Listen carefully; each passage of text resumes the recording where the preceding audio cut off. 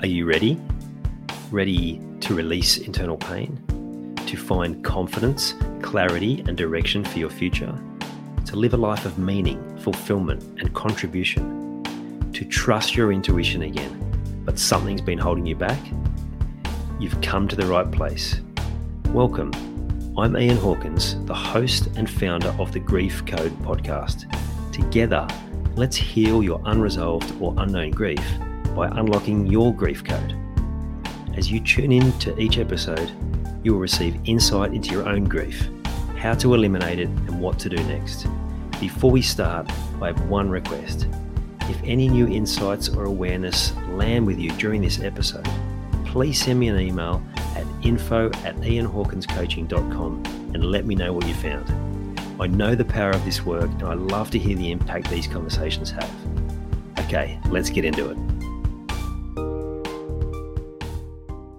Afternoon, everyone. Hope everyone's well. This week, Leisa Quagliata, I hope I pronounced that correctly, Leisa. Yes, Leisa Q will do. Yeah, nice. How are you? Very well, thank you. Great to be here. Thank you. Yeah, I'm excited to be speaking to you today. So let's start with you telling us a little bit about yourself and how it is that we came to be speaking today.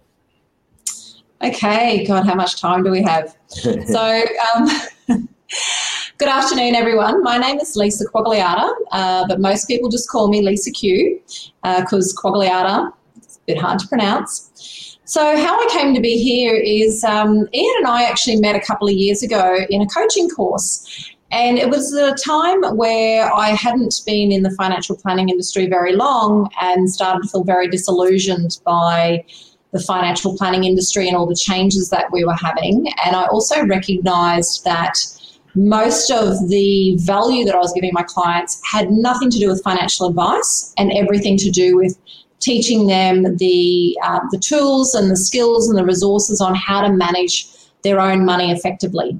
Because by the time they got to me, they'd already made poor financial decisions. They already had overspent, had credit card debt, lifestyle debt, and mortgages that they couldn't sustain. So I decided that I wanted to start coaching to also bring about the ability for anyone who really needed my services could actually afford them, because all that's happened over the last couple of years with the banking inquiry and the life insurance inquiries, all it's really done is it's actually priced out a whole generation of potential clients for financial planners that can no longer afford our services. Yeah, wow. So there was always a misconception that you needed to have a lot of money to see a financial advisor. And sadly, today, that's pretty much true because of all the new regulations that ASIC has brought forward.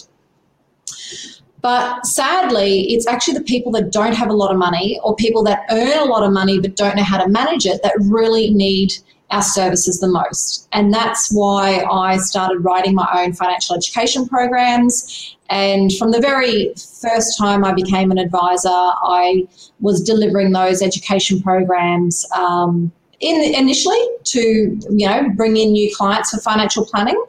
But over the years, since when you and I met, Ian, I've started to expand more into, transforming those seminars into online workshops, face-to-face workshops and seminars. And it's always been my goal from the time I was 21 to take a program into schools, because we're just not taught at school good money management. We're actually not taught how to manage money. We're not taught what to look for when you want to go and get a mobile phone.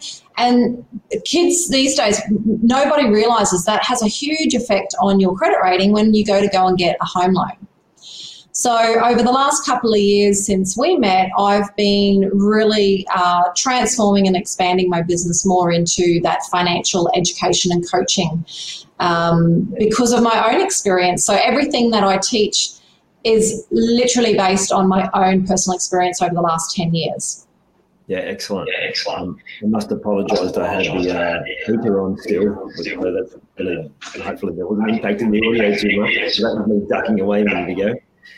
Yeah, so as you just spoke then, I was just thinking of lots of different things, because I think money can be something that people don't want to face for a variety of reasons. But ultimately, what, like you described, we're not taught so many of these basic skills. People talk about it all the time. When they go through some sort of learning around the mindset of money and all of those elements, people go, why isn't this taught at school? And so I love that, actually, one, that you've identified that as a need and gone and done it, but actually that schools are open to having that happen within their school community, because that's a real positive for the future. And I guess the other thing that comes to mind is so much of our issues around money come down to the same thing that a lot of our issues around different challenges and our own self-worth, right? So as I'm sure you've found on your coaching journey, the money journey is very much linked to our own self-worth and self-value journey, right? And also our childhood. Our childhood has so much to do with how we see our money. If you grew up in a household with parents that never had money, money was tight, always whinged about, having to pay the bills. My mum's favourite was, sure, I'll just go pick my money tree. And up until I was about 8, I actually used to go down looking for this money tree and I could never find it. So we are actually, up until the age of 5, we're actually running on a theta brainwave. So everything that we hear, we see, touch and smell, we're absorbing all of that into our subconscious. And so if in those early years in particular, you don't pay attention to how you speak around your children, be wary that that may have a major impact later on in their life on how they see not just money but relationships. I did divorce coaching. I specialised in divorce coaching a couple of years ago when I started my coaching, and I think it was just because at the time I was still, going through my own divorce, which presented a lot of challenges. But, I've always said to my clients, it's better to remove yourself from the situation and have your children grow up in 2 happy households than it is for them to stay in a negative, toxic household, because what you're doing is you're subconsciously programming those children to have toxic relationships down the track. Throughout my divorce got very, very messy, but throughout it all, I always made sure that my children always got to go and see their dad. They always got to speak to their dad 3 times a week. Their dad lives in Perth and I'm in Townsville, so every school holidays they go, because if I want them to have healthy relationships, they need to have a relationship with their dad. And my feelings towards their dad in that time frame, when we were going through that messy divorce, were completely irrelevant. I never slandered, my ex-husband in front of my children. I was always very mindful to remind them that, daddy loves you and daddy can't wait to see you, because that positive reinforcement will help them to go on and have healthy relationships when they get older. And money is no different. Yeah. So many of those lessons that we learn as a child are programmed into how that we think and operate. And I think it's also important to remember that it's just a product of what our parents went through as well. And if you think about a few generations back, what they went through in terms of the state of the world, there are all sorts of different impacts that would have had around money, which would have really influenced that, going through world wars and all sorts of other issues. But I guess that's prevalent now because people are going through different challenges around money at the moment. So if you have a new client come to you in your coaching side of your business rather than the financial planning, what do you take them on? What sort of journey do you take them on to help them navigate the next, say, 6 to 12 months with some certainty? Okay, so funnily enough, you'd think that I would talk about money, but I, from the very first time I became a financial advisor, I always took them on a holistic journey, because I recognise that the money issues they're having generally stem from somewhere else. And so in my coaching, I generally like to get an overview of where they are, what their current financial circumstance is, but also what's their life circumstance and what's brought them to where they are. And often they've had a trauma event, whether that be, a divorce, the loss of a child, the loss of a parent. There's many life events that, impact us. So I always like to go back and get a history. And then I also delve into their childhood, because I know that if there's issues from their childhood that they haven't actually cleared, that's going to have a major impact on what we do. But the other thing that I also do with my clients is money and life and relationships need structure. So part of what I do, I always say that, there's a lot of spiritual people out there who like to manifest. And then there's the pragmatic, accountants, financial advisors, and the two rarely ever meet. But in my practice, those two are so tightly enmeshed, it's not funny. I use that whole practical, pragmatic Capricorn financial advisor side of myself, and I couple it with the young girl who, at a very young age, lost a brother, and my way of dealing with it was to talk to him in spirit. And I didn't grow up in a religious household. I actually grew up in quite an agnostic household. My only exposure to religion really was, going to church with my grandmother, and being forced to go to a Catholic school. And I will say forced, because I wanted to go to the public high school because that's where all my friends were going, but no, I had to go to the Catholic school. Suddenly at the age of 18, I found myself having to deal with grief and loss, and trying to find a way to accept that this has happened for a reason. The circumstances around my older brother's death were he was hit by an unlicensed driver in an unregistered vehicle. That vehicle shouldn't have even been on the road. But the way I dealt with it was that I believe that everything happens for a reason. We just don't necessarily know what the reason is. So when I start working with clients, I feel like it's really important to mix the two sides of what I'm great at, which is, manifesting and all the, I openly declare that I am a pragmatic Capricorn with a spiritual side. And like I said, those two sides never normally meet in traditional, roles. But I find I get better results because what we do is we actually put a structure in place. We go through budgets. We put a structure in place. I have a great program that we've just released to the schools, 4 pillars for great, money management. And that's all about telling your money where to go instead of wondering where it went. And once you set that solid foundation, it allows you to then release the reins a little bit to then trust on the other side of things, where it's very intangible on the other stuff that I work with. And that is about, I'm sure everyone's heard of The Secret. I remember being exposed to The Secret, when I was, a teenager. I didn't understand it, but I remember being exposed to it. So, but I've always believed what you put out is what you get back. But unfortunately, as humans, we also want to control and contain what we're putting out and what we're receiving. Absolutely.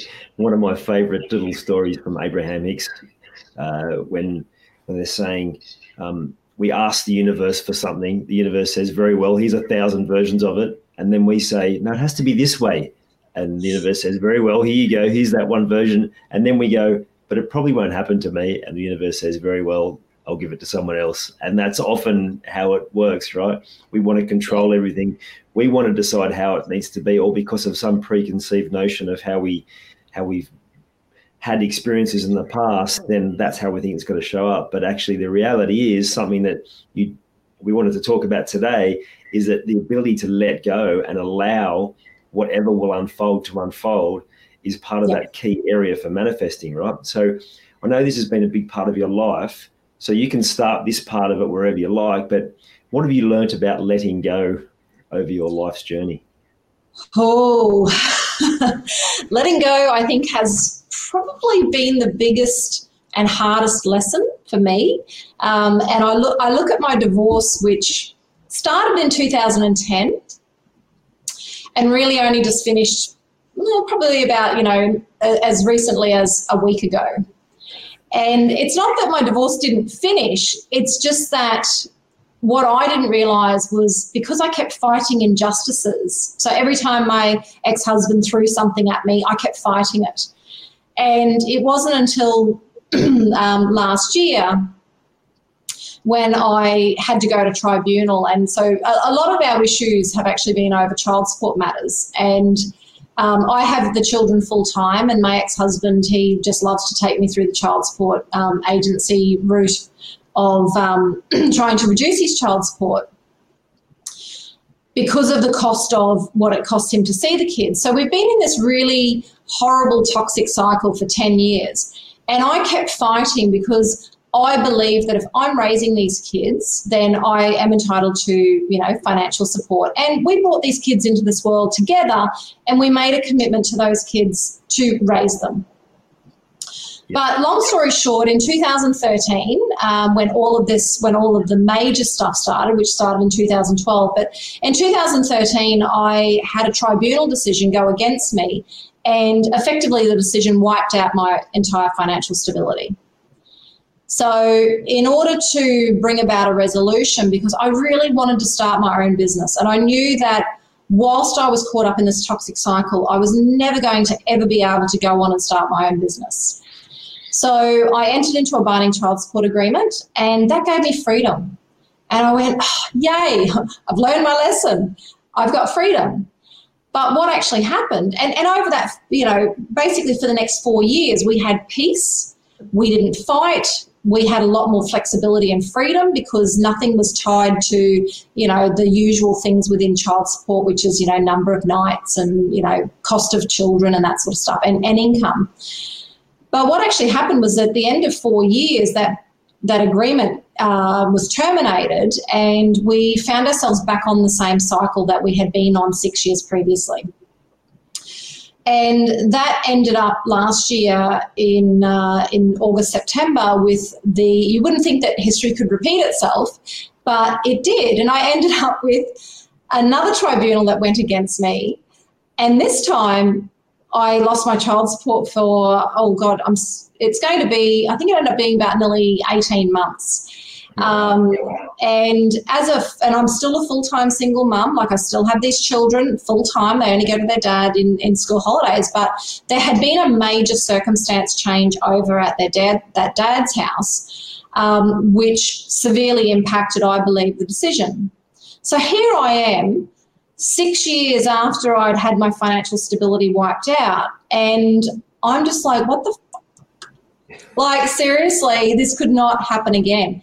But what I didn't realise was, and this is the thing you got to watch out with manifesting, I had been manifesting that again because I kept telling the universe, I fully expect to go to tribunal. Every time I got a change of assessment, I knew that my ex-husband would take it to objection. If he didn't like it, he'd take it to tribunal. And I just, in my head, fully expected that to happen.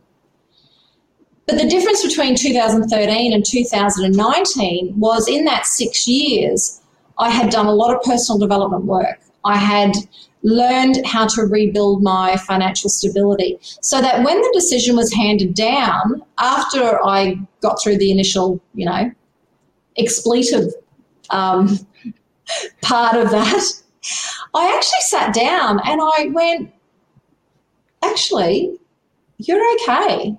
I went and checked all my bank accounts. I checked my super. I checked my investments, everything that I'd built over the last 6 years, and went, I've got this. I don't need his money.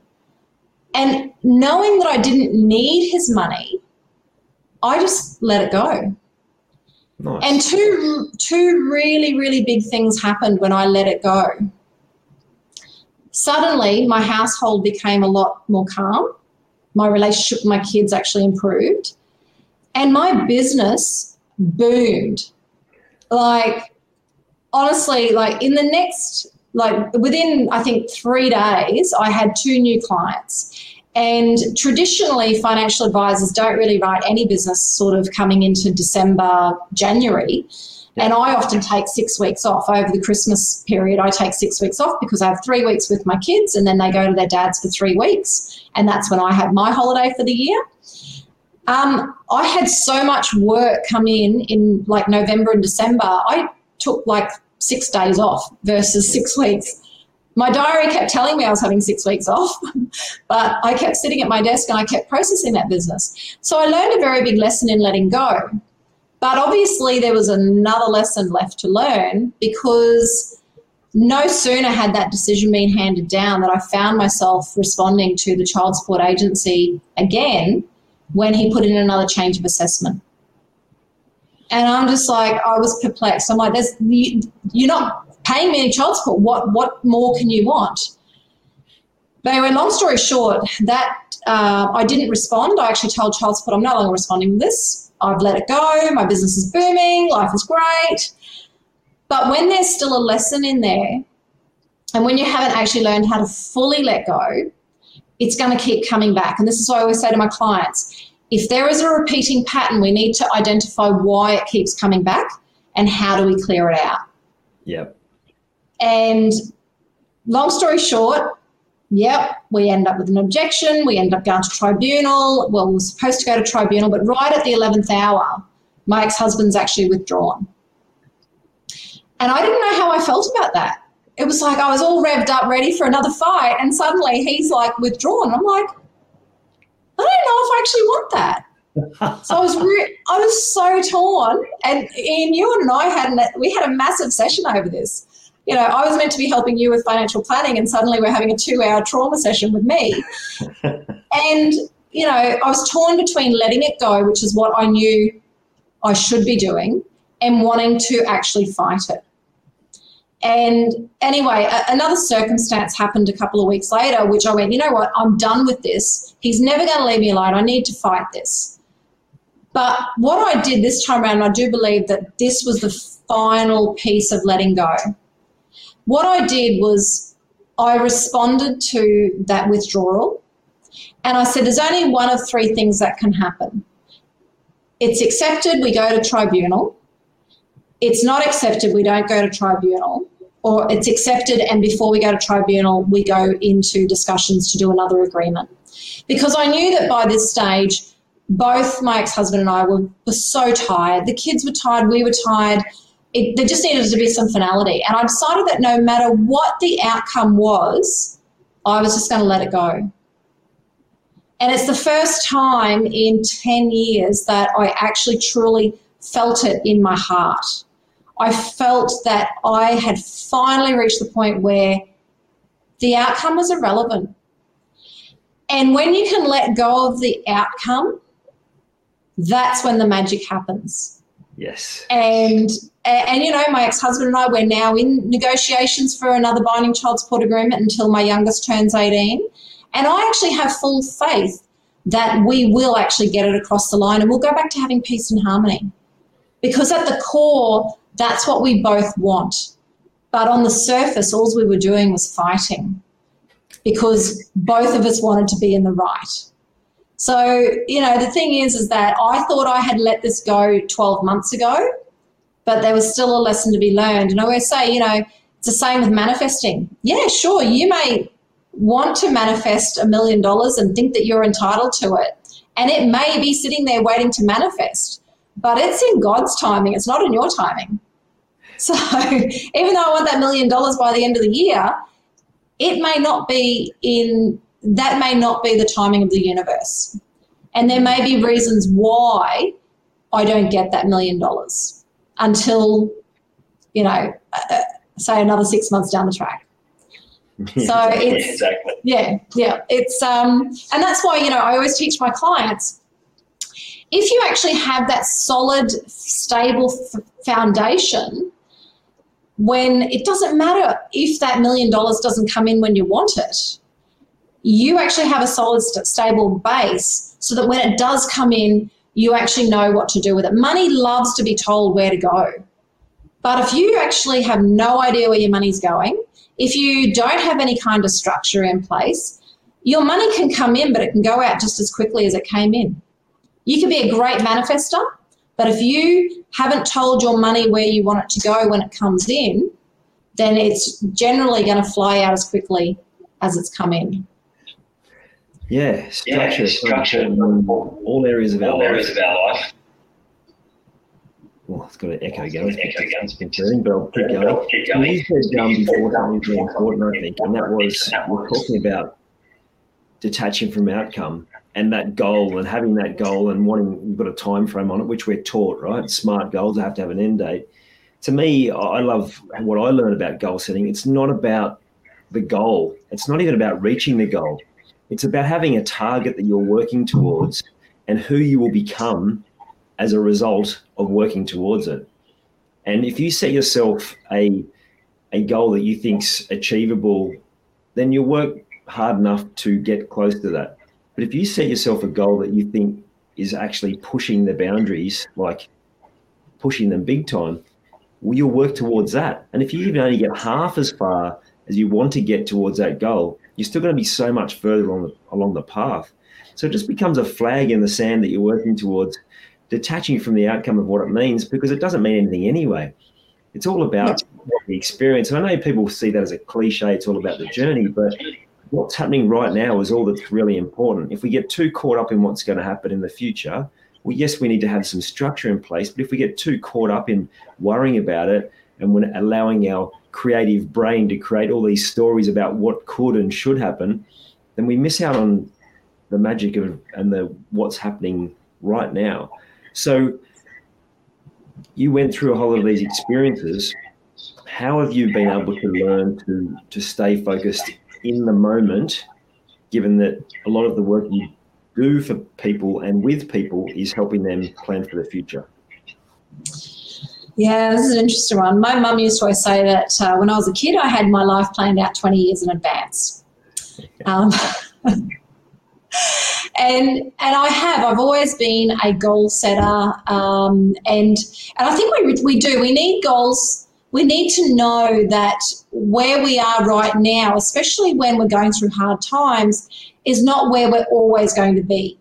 So I'm a big believer in goal setting, but I'm also a big believer in and this has been a huge lesson for me, is to let go of the outcome. And sometimes, while I may want this goal, I find that fate throws in an event and suddenly you're over here achieving this goal. I mean, I never thought in a million years that I'd become a financial divorce coach.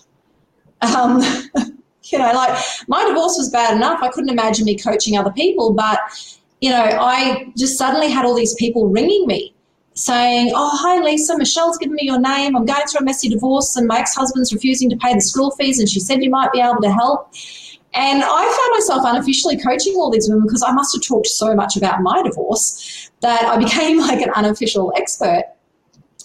And I think when we're setting our goals, it's really important, because if you don't have anything to work towards, you get complacent. And when you get complacent, you lose motivation. And, when it comes to working with my clients, often by the time they get to me, they've already made some poor financial decisions that have got them in some debt. One of the biggest things that's going to face our young people today is the availability of credit has skyrocketed. 10, 20 years ago when I was, in my 20s, I went and bought new furniture with a partner on, GE Finance or, Gem Visa. Now, women are putting Botox on Afterpay and Zip Pay. And, they're luxury items that I think if you can't afford to pay for them, you should be not getting them. And I know women in their early 20s using Afterpay and Zip Pay for Botox. I hate to tell it to you, ladies, you're in your 20s, you do not need Botox. Like when you get to my age, that's when you can start thinking about it. But the problem is by the time these people get to me, they usually have a string of debts behind them. So what we do there is I use a really well-known strategy called dominoing your debts. And what we do there is we actually use a strategy that gives you small wins in the beginning to get the motivation to really tackle those big, high debts. so that by the time you go through this process and you've eliminated all your debt, you have freed up usually about a good 40 or 50% of your income. And all that's left is your mortgage. And it's the same for life. It's like, you need to have goals and you need to set achievable, realistic goals, but then have your high in the pie sky goals that, never in a million years would anyone around you think you could achieve them. But if you believe that you could achieve it yourself, start out with the small ones. Set that high, unachievable goal, knowing that, hey, if I get the momentum, once you get momentum, it's amazing what you can do. When I started my business in 2015, when I went out on my own, I had only just had my child support reinstated. I was earning $22,000 a year. I had my children full time, and I just went, well, I only have to replace $22,000 a year. Why not? So I jumped off that cliff. I started my business, and little did I know that in my first year, my expenses were going to be $60,000. So it's really expensive to be a financial advisor. But the reason why I knew I could jump off that cliff, apart from the fact that I believed in myself, and I knew that if I had no choice but to be successful, the only thing that could have happened was I let myself and my children down, and that was never going to happen. But I also backed myself because I put a lot of money into my home loan. Like I literally, when I made the decision I was going to go out on my own, I set myself some goals, and one of those goals was to put a certain amount of money into my home loan so that I could draw upon for living expenses.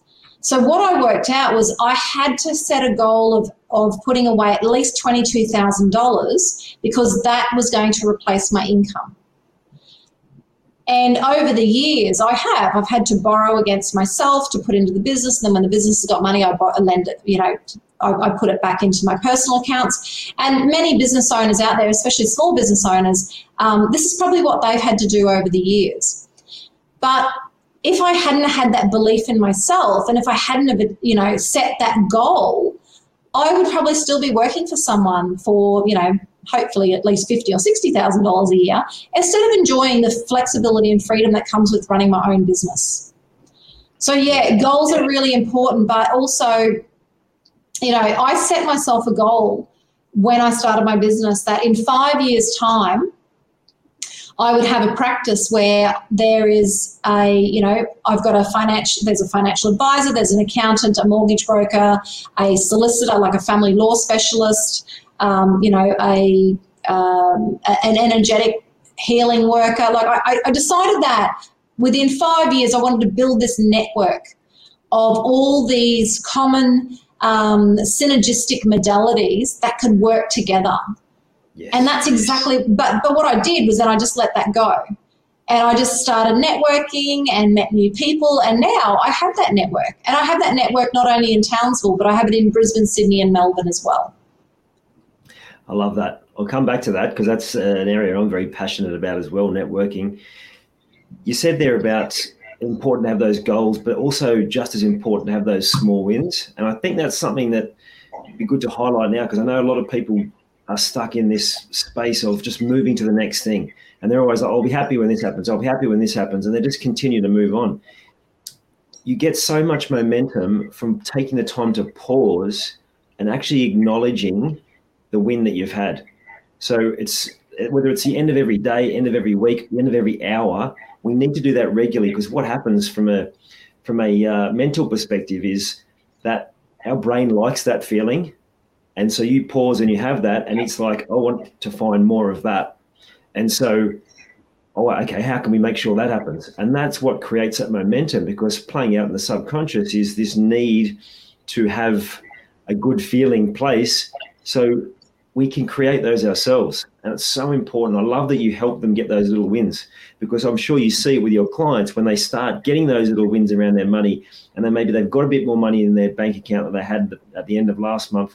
And they're like, oh, wow, that feels good. And then there's that real desire. They're not really sure why, but suddenly they've got this forward momentum, whether it's talking about money, whether it's talking about their work, their relationship with their family or other people in their world, the more we can pause, celebrate, and actually have a moment there to recognize how far we've come, then there's so much value in what that allows us to feel, but also the forward momentum that creates.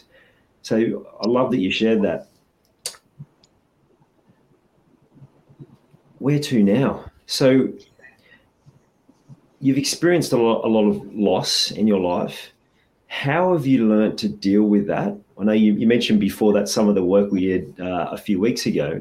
How have you learned to deal with that and process that in a way that, you know, it doesn't stop you being sad about someone leaving you, but it allows you to honor their life and honor their memory, but also, as you described earlier, from quite a young age, still having that energetic connection to them?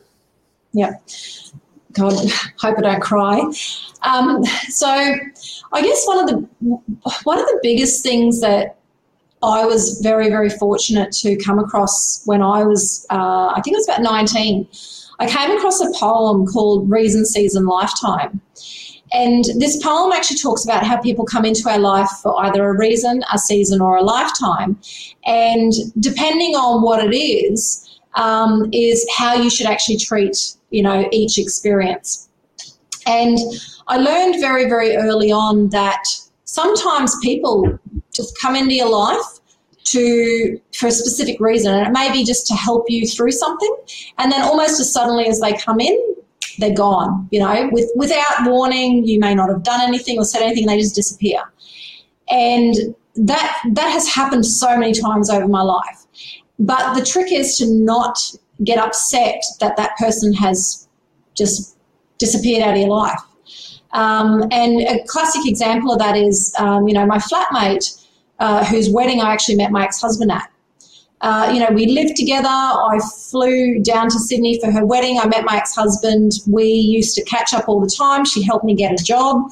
And then just suddenly she disappeared out of my life. She wouldn't respond to my text messages, my Facebook messages. I could see that she was still on Facebook. But she just refused to respond. And I thought, you know, maybe her purpose in my life was just that I could meet Adam and get married and have my children. So I just accepted that and I just let it go. And then when they come in for a season, it's often to, you know, bring you joy.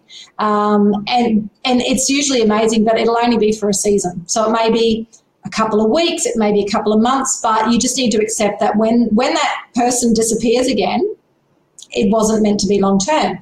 And then the lifetime lessons, when people come into your life for a lifetime, it's not necessarily like you think. Initially I used to think, oh yeah, you know, when you get married, it's a lifetime, you know, I'm going to be with this person forever. And I look at my ex-husband and I know that was actually, Reason, Season, Lifetime was actually our poem at our wedding, because I truly believed that I was going to be with Adam. Like when he proposed, he actually said, you know, remember that 65-year contract law I was talking about?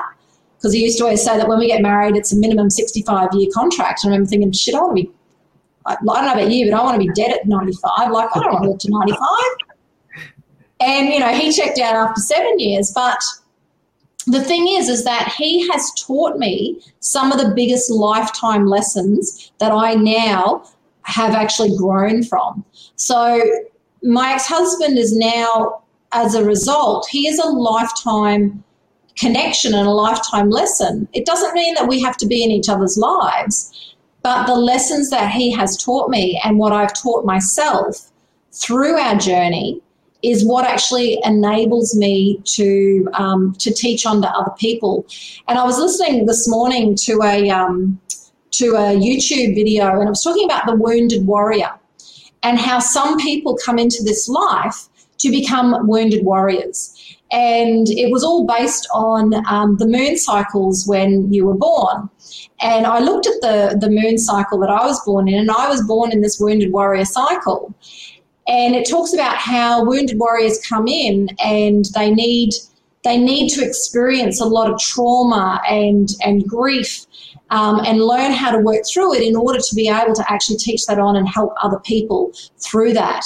And it just made such a lot of sense, because 27 years ago when my older brother was killed, That, I believe, is what started me on my spiritual journey. But at the time, it was more means to an end. I needed this in order to be able to get by.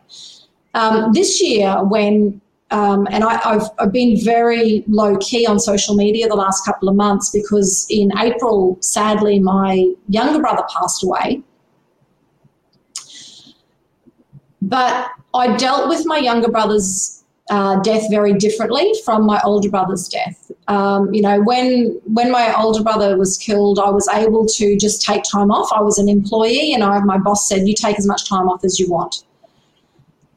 This time round, I was full-time single mum. I've gone from middle child to only child. I had to look after my parents. I had to make sure my nephew was okay. I had to make sure my kids were okay. I was running 2 businesses. I had clients relying on me. So I recognised that I needed to take time out, but I also recognised that other people were relying on me. I was in a different stage of life this time round, and my beliefs have also increased, like my spiritual beliefs have also increased. So it was interesting in how I dealt with the trauma. And one of the biggest things that I have learned over the last couple of years is when you can actually get your subconscious mind to understand and reprogram itself, it actually makes things in the living so much easier. So one of the very first things I did after Andrew passed away was I actually downloaded a self-hypnosis. It's a guided self-hypnosis on dealing with grief and loss. So I think one of the biggest keys to dealing with grief and loss and challenges is learning what you need as a person in order to work through that. I knew from past experience, if I actually started to reprogram my subconscious mind immediately, it would help me in the present. But I also recognised that I actually needed to take some time out. So I took 2 weeks out and thought I was ready to come back to work. But I worked out very quickly that I was not in the right headspace to be coming back to work. So I honoured my feelings and I honoured myself, and I actually took another week out of my business and rang all my clients, explained everything. And I think the biggest part is you need to honour yourself and recognise what do you need. And if you don't know how to do that, then seek out the help of someone who can help you identify that. And that's where the value of coaches in particular come from. The value of coaches, I feel, is very intangible. Even money coaches, like even though I can physically show people on a financial point of view how they can save money and how they can get out of debt, a lot of what I bring to the table, and Ian, I know in your business, a lot of what we bring to the table is intangible. It's actually in the shift of the mindset. It's when you just start seeing the world differently. And when you can start seeing the world differently, it allows you to just trust that everything is happening as it should. Yeah. So I guess, intangible in some ways. Well, that's why I think it's important to then to be able to look back on the journey and see where you were and where you are now. And something that I say a lot in my coaching is when people are going through difficult times, I say, you actually are ready to deal with this challenge now. Could you imagine of dealing with this same challenge 6 months ago, 2 years ago, 5 years ago? And that usually boggles their mind, but it also is a way of helping us look forward as well. Because it's when you look at it that way, you say, well, you don't know what you'll have to face in the future, but you also don't know what else you're able to achieve in the future, because when you go on a growth journey and the more you overcome, so you talked about going through the trauma of loss and grief and all of those elements. And yes, we would like those people back in our world. There is also, as you also pointed out, a lesson there where we learn to be stronger. We learn to overcome whatever that challenge is, whatever pain that we're carrying. And there's just so much power in that, right? Absolutely. And I always find, you asked earlier, how have I dealt with it? I've just always held the belief that everything I'm going through is because I'm going to teach this on and help someone else. Yes. Because no matter what, I've always believed I'm a learner teacher. No matter what I learn, whether it be related to my profession or my life or something completely obscure, you can be guaranteed I will run into someone within usually 2 weeks. I will run into someone who needs that piece of information that I've just learned. And I can then refer them on to where they need to go. And I do. I just always believe that no matter how tough times have gotten, no matter how hard the challenges have been or how deep the trauma has been, I always believe there's lessons here. And so the only way past an emotion is through it. But you've got to allow yourself and honour yourself the time to actually process that emotion that you're going through. Because I'm no good to the world. Like, I know when my brother Andrew passed away recently, I knew that I was, everyone was out there getting online, everyone was at home online. And that would have been the perfect time for me to take my online courses and go out and promote them. But I knew that I was no good to anyone, especially to potential, clients, when I was grieving myself, when I was not at my best. And I knew that in order for me to get back to being where I needed to be, I had to take that time out and honour myself. And I think a lot of people don't take that time because we feel guilty.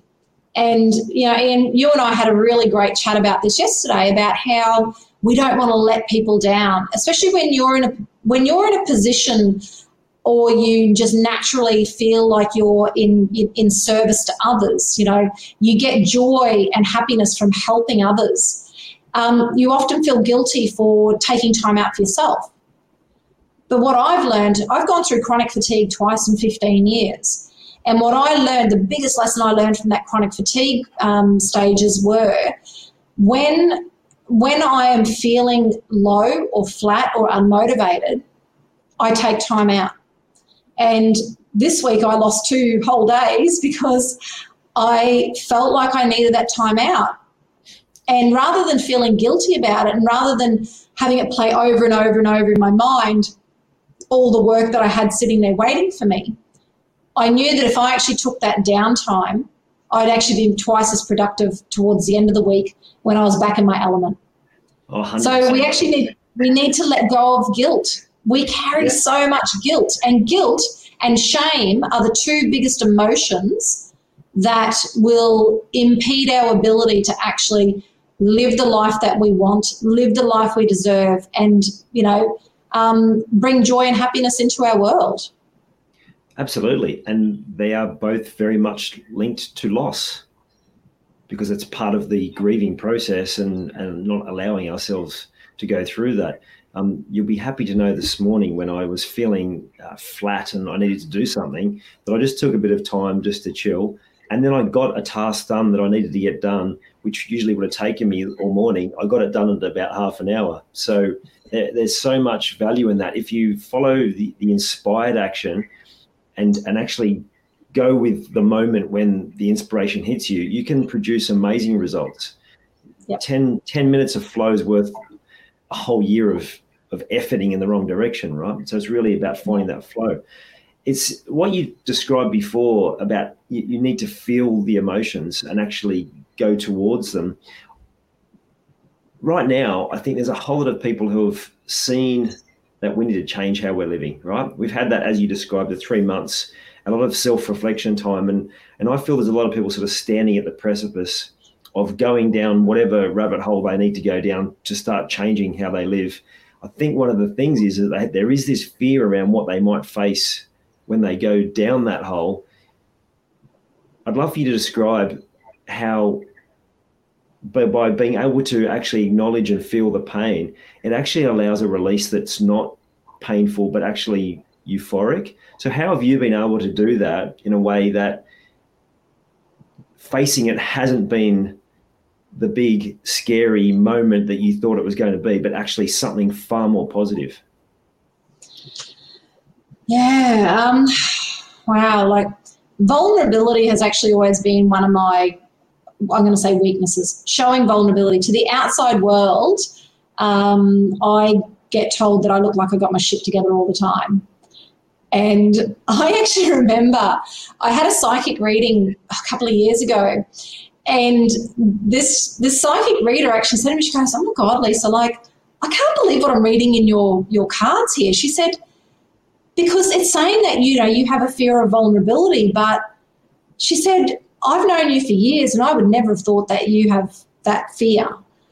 And she said, because to me, she said, I see you as this person who's got your shit together all the time. So I used to really hide my emotions. And I would, I always said, the shower is my favorite place in the house, because it's where, when things got really, really tough, I could go to the shower, I could cry, I could scream, wail like a banshee, and then the water just washes away my tears. And for many, many years, that's actually how I dealt. Like throughout my whole divorce, because my boys were little, I wanted to shield them from what I was going through. So that was sort of my go-to place, was the shower. And it still is today. It's where I go to have a really, really good big cry, because it's almost like then the water washes it away. You take that deep breath and you step out and you go, I've got this. But, when Andrew passed away in April, I suddenly realised that there was a lack of support from, some of my closest friends, because they didn't think that I needed it. They thought that I had my shit together. And it was also a little bit of a combination of COVID. Like, we were in severe lockdown. Like this happened literally about a week after we went into like total lockdown. So people, were being told they weren't allowed to leave their homes. I had a lot of messages through Facebook and Instagram, a lot of text messages. But all I wanted and all I craved was someone to show up, give me a hug, which apparently we're not allowed to do in COVID, and hand me a hot meal. And I got really, really upset that my friends weren't doing that. And I'm like, don't they know I need this support? Like, surely, like, they know that this is what I need. If they know me, they know that this is what I need. And what I recognised was the two things that I craved the most were actually directly related to my love languages. Yeah, right. My love language is the touch and acts of service. So for me, all I wanted was someone to show up with a hot meal, because I freaking hate cooking at the best of times, let alone when I've got no food in the house and I don't want to go to the shops in case I cry. And it wasn't until a client of mine said to me, she said, oh, really? She said, God, when my husband passed away, she said, people kept showing up with all this food. And I remember thinking, what do I want this food for? Do you think I can eat? I can't eat. And it was then that I recognised, when we started talking about what she needed in her moment of need and what I needed in my moment of need, I recognised that I needed to communicate it to my friends. But again, because I'm always the giver, I didn't know how to communicate to my friends that I wanted them to cook me a meal. I didn't want to put them out. And it wasn't until a girlfriend said to me over the phone, she's like, oh, Leisa, I know you find it hard to ask for help, but if you need anything, you just let me know. And I just lost it. I completely lost it. I started crying. I'm like, well, if you know that it's hard for me to ask for help, why don't you just show up and do something? So I had to suddenly realise that whilst my head knew and my head had identified what I needed, I hadn't actually allowed my body to actually work through that emotion, to let it out. And when it came out in a torrent of just crying and crying and crying. And it was really a real big lesson for me, because it's those strong people that to the outside world we look like we've got our shit together. But deep down inside, we're usually the ones that are actually hurting the most and hurting the deepest, because nobody is just intuitively picking up on the fact that we are hurting just as much as everyone else. So I've completely forgotten the original question. No, I think you've answered that well. We talked about, like, how do you see that actually facing the pain is not as bad as you think it's going to be. It's actually such well, sometimes it's euphoric, but it's a peaceful feeling to release that. And there's so much value in that. And now I know where I was going with that story. After I actually let that go and release that, my girlfriend said to me, I'm about to go out shopping. Would you like to come with me? Would you like, we'll go and get a coffee and we'll go do some shopping and get your mind off everything. And I said, you know what, I'd really appreciate that. So we then rang another girlfriend and we all went shopping and we had coffee. And had I not had that outburst, had I not allowed those emotions out, my friends still to this day wouldn't know that that's what I needed, and I'd probably feel resentful. And that's where I think a lot of resentment comes from, is we don't know how to communicate. Just like I said, we're not taught in school how to have good money management skills and how to spend and save and grow our wealth. Same with relationships. We're not taught how to actually communicate effectively in relationships. We're not taught how to let go when relationships no longer serve our highest purpose.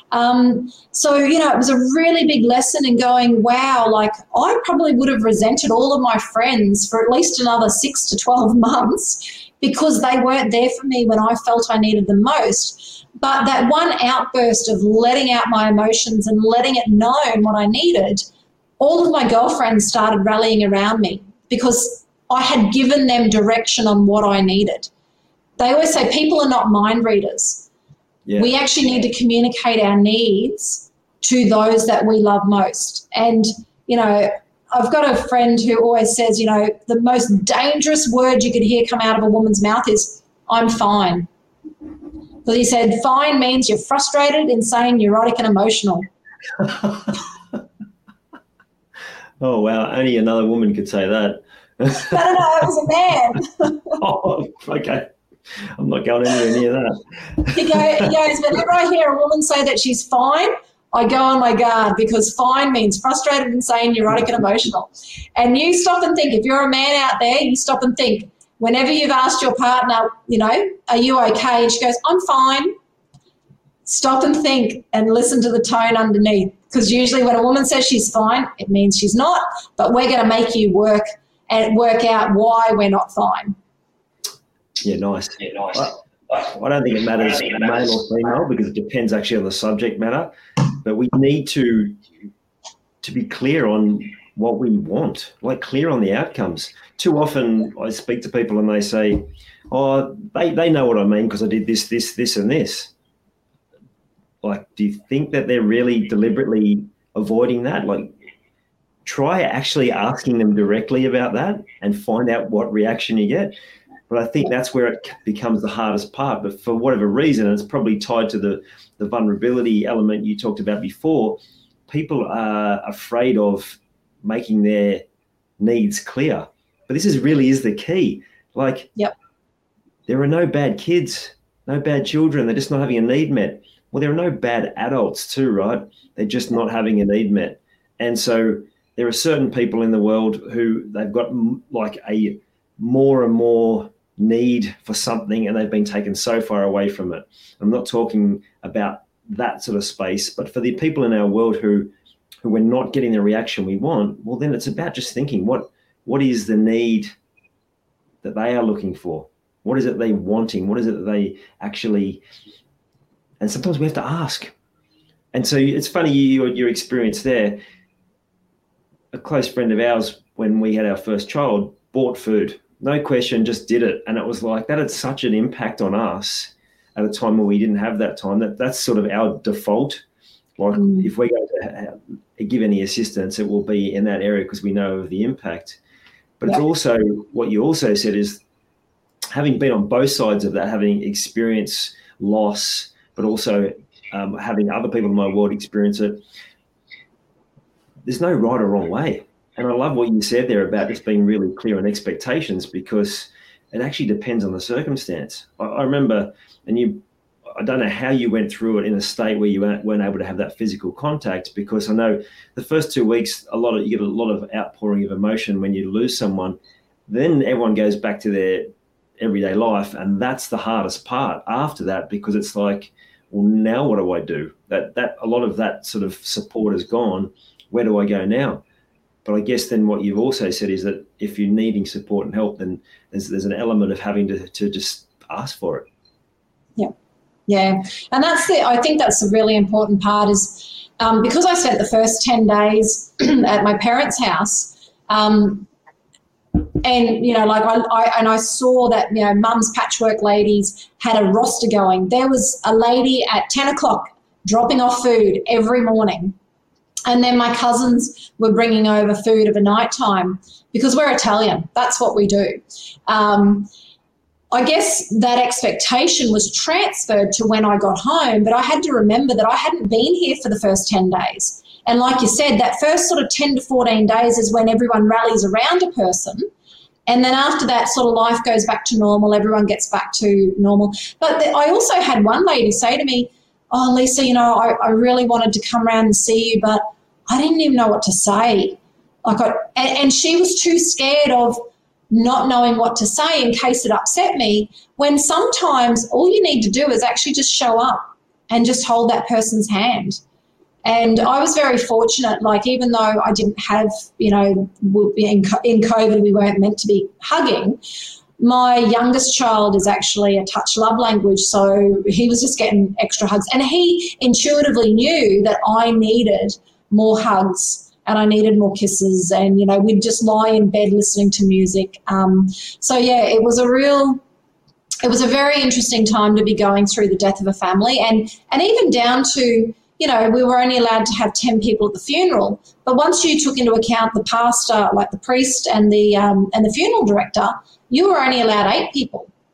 And so it was a really, coming from a big Italian family, where I remember my brother's, my older brother's funeral, there was like a couple of hundred people there. So to suddenly have to narrow that down to 8 people was really, really difficult. And, we've decided that we're going to have a memorial for my brother, so that all of his friends can actually come and say goodbye. They really wanted to do a guard of honour, but, unfortunately with COVID, it was probably one of the most difficult times to be going through the death of a family. It's never a nice time or a good time to go through the death of a loved one, but anyone out there who's gone through it through COVID, my heart goes out to you, because it was a really difficult time. But I also, I probably actually talked to my brother in spirit probably more than I talked to him in person, because we lived in different towns. But, I have just decided that, his memory will not be in vain, because I'm now going to take all of those lessons that I learned and teach them on to other people. And that's what I love about my coaching business in particular, and why we're in the middle of rebranding as just Lifestylists, because what I recognised is I'm not just teaching people and helping people with money. I'm teaching them about everything life-related. And to give you just very quickly before we wrap up, an example of this is after I got off our call yesterday, Ian, I touched base with my marketing lady because, we're planning all this rebranding in the background. And she's just like, I said, "Can we do a quick Zoom?" And she's like, "Yeah, but I look terrible." And anyway, when I jumped on the Zoom, I said, "Oh my God," I said, "You look so tired." And she's told me about all of the sleep issues they're having. She's got 3-year-old twins, and they're sleep training at the moment. And, she's got one child, because they're a boy and a girl. One child, the little boy, he's doing really, really well. He's taken to sleep training like a duck to water.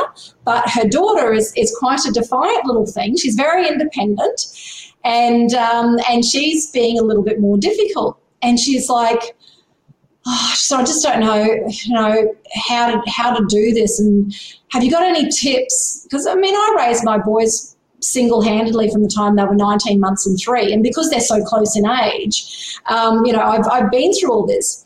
And here I am suddenly sleep coaching my marketing lady. And what I identified from the, because Elle and I have a very, very more personal relationship as well as business relationship. And over the years, she's talked about Joan, and I've sort of gotten to know Joan, even though I've only just met her for the first time last week. I recognise her personality. And I recognise that she has this strong, independent little personality, and she doesn't want help during the day. And something that Elle said, she said, I almost feel like it's like she doesn't want your help during the day, but then suddenly at nighttime realises she does want you.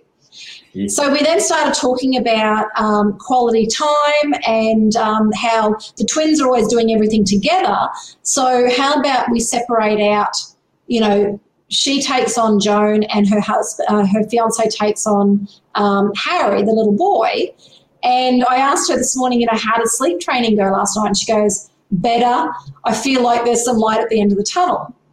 So here it is. I'm not even a sleep specialist. I actually know a baby sleep specialist down in Melbourne for anyone who needs one.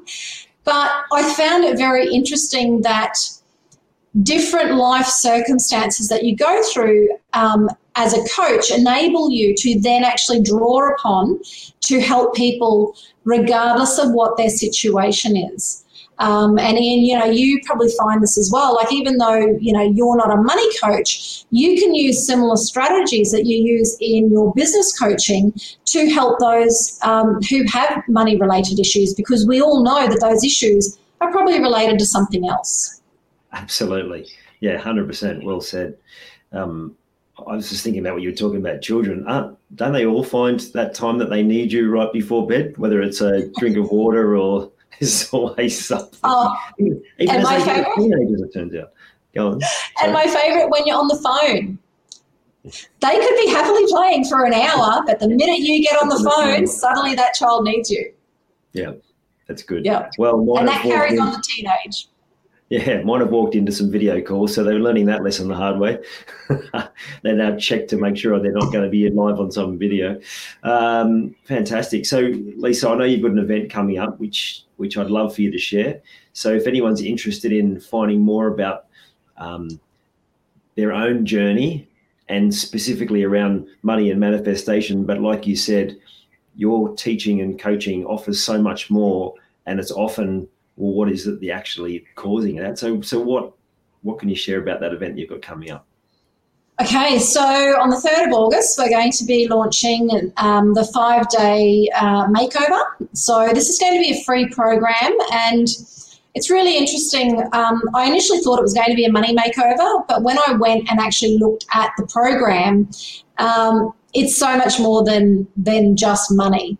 And money is just one element that allows you to work towards that freedom.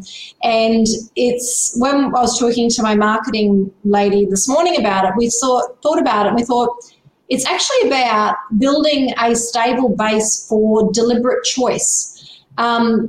This course will actually set the foundation that will teach you how to enable you to have deliberate choice on what you choose to do with your money and your life. So the reason why financial freedom, I always talk about financial freedom, but financial freedom looks different on everyone, because financial freedom is really just about I get to choose what I want to do and I get to choose how I want to spend my money. And the world just goes round with money, but you don't need a lot of money to have a good life. And other people feel like they need millions of dollars to have a good life. So the 5-day challenge will be about talking to you about awareness, mindset, setting goals. I'm trying to think what the other ones. Tracking your progress and how to watch your spending. So we do identify money leaks. Money leaks are a big one. I always say that your money leaks are the things. It's like if I put my hands out like this, I'll put them up like that, and someone dropped a bucket of sand, what would be held left in your hands? Pretty much nothing, because it all leaks through your fingers. So all that would be left is what's in the palm of your hand. But if you actually put your fingers together like this, you'll actually hold a lot more. So the foundational challenge that we're doing starting on the 3rd of August is all about those identifying where are those money leaks, how can you plug them up, the mindset that goes with it. So if you're interested in joining us on our challenge, it is a free challenge. It'll be me live every day for 5 days in the Facebook group. So I do believe that Ian is going to be popping the link in here after this session. I will. And I hope to see you there. Awesome. Excited about that, Leisa. I might even jump in and have a look as well. Thank you so much for sharing so openly. I think there's so many valuable lessons in there for people who have gone through similar challenges in loss, whether it's from losing a sibling or from a marriage or from the other elements that you discussed, and how you've been able to go through that letting go process to open up so much more of your life. I appreciate you sharing that. Thank you so much, and thank you for spending this time with me. Thank you. Thank you very much for inviting me, and thank you to everyone who's chimed in and listened today. You're welcome. See you, Leisa. Bye for now. I hope you enjoyed this episode of the Grief Code podcast. Thank you so much for listening. Please share it with a friend or family member that you know would benefit from hearing it too. If you are truly ready to heal your unresolved or unknown grief, let's chat. Email me at info@ianhawkinscoaching.com. You can also stay connected with me by joining the Grief Code community at ianhawkinscoaching.com/the Grief Code. And remember, so that I can help even more people to heal, please subscribe and leave a review on your favorite podcast platform.